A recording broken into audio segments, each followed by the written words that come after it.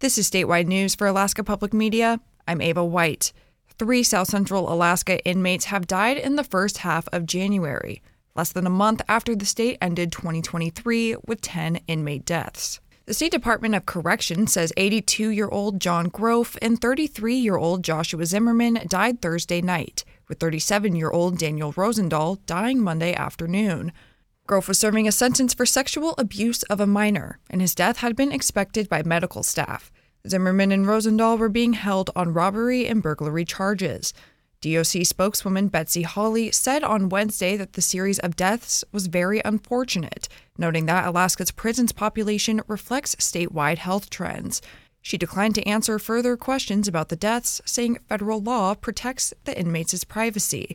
But Megan Edge with the American Civil Liberties Union of Alaska, a former corrections spokeswoman herself, questions that claim. All of those questions, how long was somebody dead in their cell before a corrections officer found them or another incarcerated person? Those are not questions that are protected by HIPAA. And DOC needs to stop using HIPAA as a way to get out of having to answer tough questions. Edge, head of the group's Alaska Prison Project, says the ACLU will independently investigate all 3 inmates' deaths.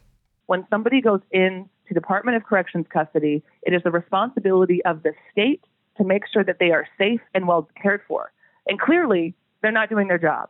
The group is calling for legislative oversight of the department as lawmakers begin this year's session. The electrical cooperative that powers communities across western Alaska, Kodiak Island, southeast and southwest Alaska is proposing an average rate increase of almost 15%. The electrical cooperative that powers communities across western Alaska, Kodiak Island, southeast and southwest Alaska is proposing an average rate increase of almost 15%. Bill Stamm is president and CEO of the Alaska Village Electric Cooperative. I think everybody that lives in rural Alaska has felt the increase in costs of just about everything. And unfortunately, we're not immune to that. Stamm says the cooperative did a cost of service study last year.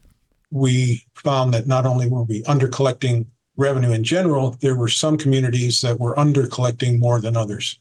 An increase to AVEC rates won't necessarily directly translate to the same increase on a customer's electricity bill, though.